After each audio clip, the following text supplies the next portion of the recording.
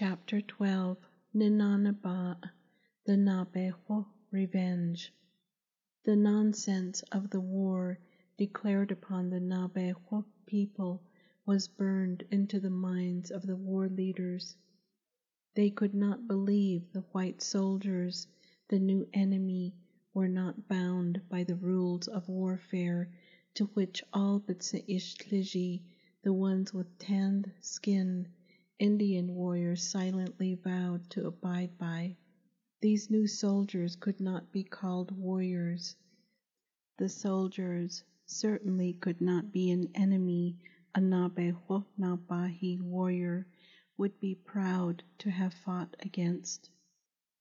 Naabeehó warriors would never declare war against children, nor would they declare war against women, pregnant women, and older women.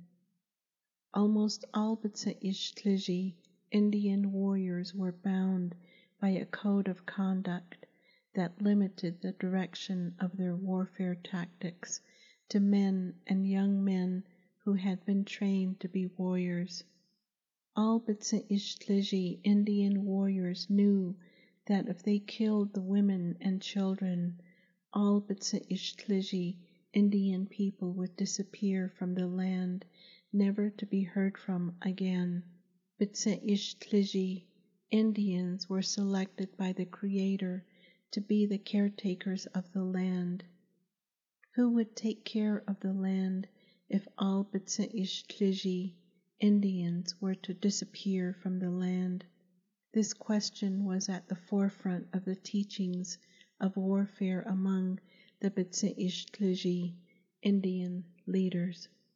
Hashké Yił Naabaah's Naabeehó warriors could not understand how Apache and Ute and other Indian scouts could have been so corrupted by the white soldiers to the point where they were willing to kill women and children. One of them nearly killed their kind leader's wife. The heart of the Apache and Ute warriors have become white, just like the white soldiers.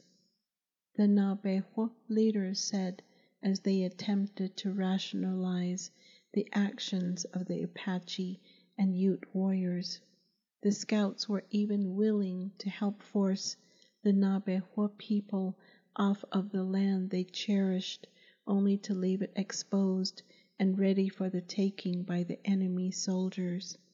The soldiers with white skin, whom Naabaah's oldest son had told them about, had now come to Tzlejin, Black Mesa, with more soldiers, and had begun the shocking and horrifying practice of burning the hogans and ramadas of the Naabeehó people. Some homes were burned, with the Naabeehó families trapped inside.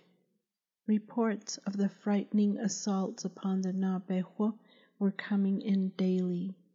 Hashké Yił Naabaah and other war leaders felt an immeasurable sense of responsibility in their efforts to ensure the survival of Naabeehó women and children.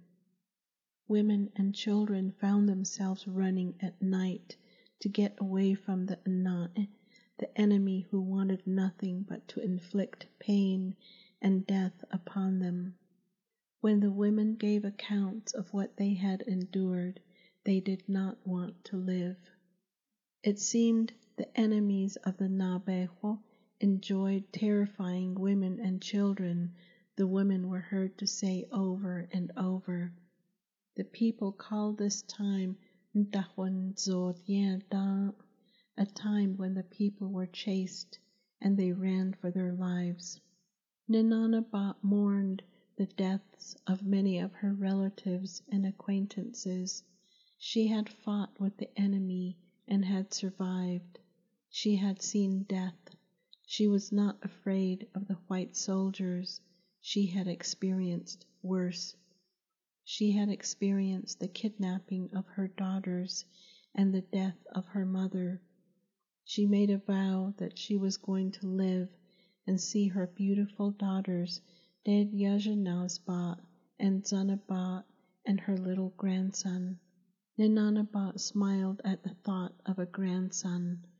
Her heart ached for the little one. She willed her little grandson to be strong. The leaders and warriors knew how much Hashké Yił Naabaah and Naabeehó had suffered.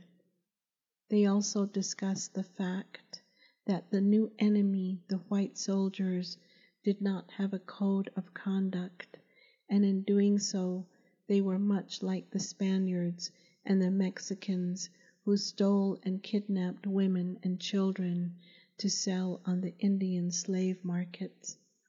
The leaders discussed the methods the white soldiers used against the Naabeehó people to force them to surrender to the white soldiers. The soldiers even declared war against the environment. The soldier who went to war with hate, the one they called rope thrower, Kit Carson, had come to the base of Zillegine, Black Mesa, along with his soldiers. They burned the Naabeehó cornfields and fruit orchards and herbs and wild plants. To make the fire spread over a large area, they set fire to the tail of rodents, and as the rodents tried to frantically outrun their burning tail, the vegetation the Naabeehó people depended upon also caught fire.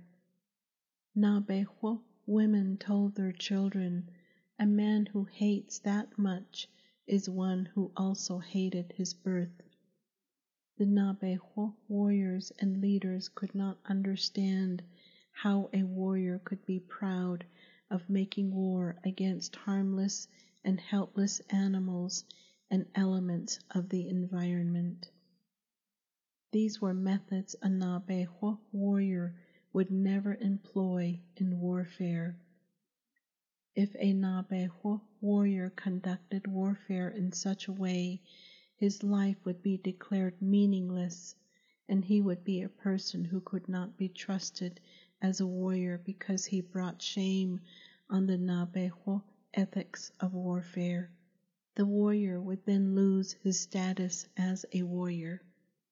Hashké Yił Naabaah and his warriors did get a certain amount of revenge. Hashké Yił Naabaah held meetings with his Naabeehó warriors of Zillegine, Black Mesa. They had to protect their women and children.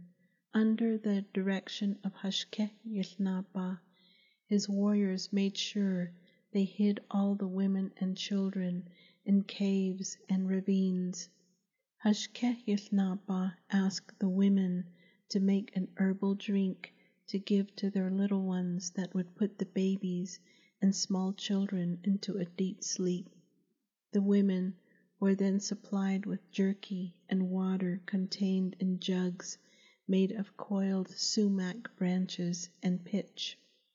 Without looking back, the Naabeehó warriors rode their horses to the area where the enemy had been seen terrorizing the Naabeehó women and children. The warriors had to get the attention of their enemy. The white soldiers and the Apache and Ute scouts took the bait. The enemy, hungry for Naabeehó blood, began chasing the warriors. The Naabeehó warriors stayed away from the flat, rocky areas because they wanted their enemy to see the clouds of dust that rose in the air caused by the racing horses so as not to lose the trail of the warriors. After riding through valleys and over hills with their enemy close behind but out of shooting distance, the Naabeehó warriors watched for the signal of their kind leader of war. They remembered the words of their leader who said, "Nihik-a baha danosin," use your arrows sparingly. "T'adot-a bohol nihigi nihik-a bedein olkahe." Don't shoot your arrows at random things. The Naabeehó warriors sent just a few arrows speeding at their enemy, only for the purpose of keeping their enemy from giving up the chase. The soldiers' horses were slow, heavy and lazy, so the Naabeehó warriors were told to ride their horses at a slower speed to make sure they would not outrun their enemy as they rode their horses through the trees. While still at home and during the meeting of the leaders in which they discussed war tactics, Hashké Yił Naabaah was heard to say, Nihinago atahot ehegi behak ehtadaditlel. Ja ades ago indadse betago linihilndedoja.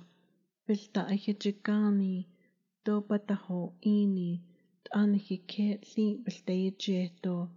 We will subdue them by using our environment. When the sun begins to go down, then you can run your horses toward the cliff while the soldiers and their scouts follow you on their horses. Ado hoyana naho konstrago li nihilndedoja. Nleid sebetaja. Nihje eet ado altsahwinzene sebetaje. Abich ento nihili nishnajiko edo tago nishtlajigo nihiltate doja. Bilta ahijigani do bataho ini eit annasli biltate doja. Nlebeta gali bilatache doja. Nihik at asla ende do tabde dochilta. Without warning, turn your horses northward toward the edge of the cliff. Without a second thought, just before you reach the edge of the cliff, turn your horses abruptly to the right or to the left. Allow the soldiers and their scouts to continue riding their horses straight for the cliff. They will ride their horses right off of the cliff. You will not have to shoot one arrow. With the words of their kind leader still in their ears, the warriors urged their horses through the valley and over the hills. Without warning, Hashké Yił Naabaah turned his horse abruptly northward toward the sheer, steep cliff. The warriors followed the action of their kind leader and turned their horses toward the sheer northern cliff that abruptly ended the northern boundary of Zilligene, Black Mesa. The terrain was rough and the soldiers' horses were tired. Without warning, Hashké Yił Naabaah turned his horse abruptly to the right. His youngest son swiftly followed the actions of his father. Each Naabeehó warrior only had seconds to respond because they were only a few yards away from the sheer edge of the cliff that meant a sure death if they continued forward. The well-trained warriors also suddenly turned their horses to the right or to the left, confusing their enemies. Their enemy soldiers and their Apache and Ute scouts, who were more intent upon capturing the Naabeehó warriors, did not realize they had ridden their horses to the edge of a sheer cliff. Hashké Yił Naabaah and his warriors stopped their horses just in time to watch their enemies ride their horses right off from the edge of the high cliff. The white soldiers, with a wild look on their faces and their eyes open wide, screamed as they went flying over the edge. The wind picked up their hats and batted them around playfully above the falling soldiers. The Apache and Ute scouts tried in vain to stop their horses in time. Instead, they silently went flying over the edge. The wind picked up their long black hair and lifted their hair high into the air. The horses of the soldiers and the scouts shrieked as they flew toward the ground while their rider was floating above them. The Naabeehó warriors could only hear bodies hitting the ground with a faint thud. The kind leader of the Naabeehó warriors was right. No one had to waste one arrow on their mean, useless enemy. Hashké Yił Naabaah and his warriors did get a certain amount of revenge. The warriors retraced their tracks to pick up the arrows they had shot into the air to keep up the chase. In this fight, their kind leader protected his warriors from the blood of the enemy. The warriors did not have the blood of the enemy on their hands. Their enemies chased themselves right off the cliff. More soldiers came to the base of Zillegine, Black Mesa, with the intent of rounding up the Naabeehó people and sending them to Fort Defiance or Fort Fauntleroy, Fort Wingate, and from there onward to Fort Sumner in eastern New Mexico. The complaints were coming in of their raids. The Naabeehó warriors were conveniently blamed. The savage Navajos have to be stopped, an army officer demanded. All Navajo raiders have to be punished before they take their raiding practices into Mexico again, causing the Mexican government to accuse our United States government of lying and breaking the Treaty of Guadalupe Hidalgo, the army officers were reminded. It had been over 10 years since the treaty had been negotiated and signed between the two governments. The Naabeehó leaders did not want to leave the area of the four sacred mountains, the land that was given to them from the beginning of time. More and more Naabeehó people were being tortured into submission, rounded up, and forced to surrender by destroying their livelihood, and ultimately forced to become prisoners of war.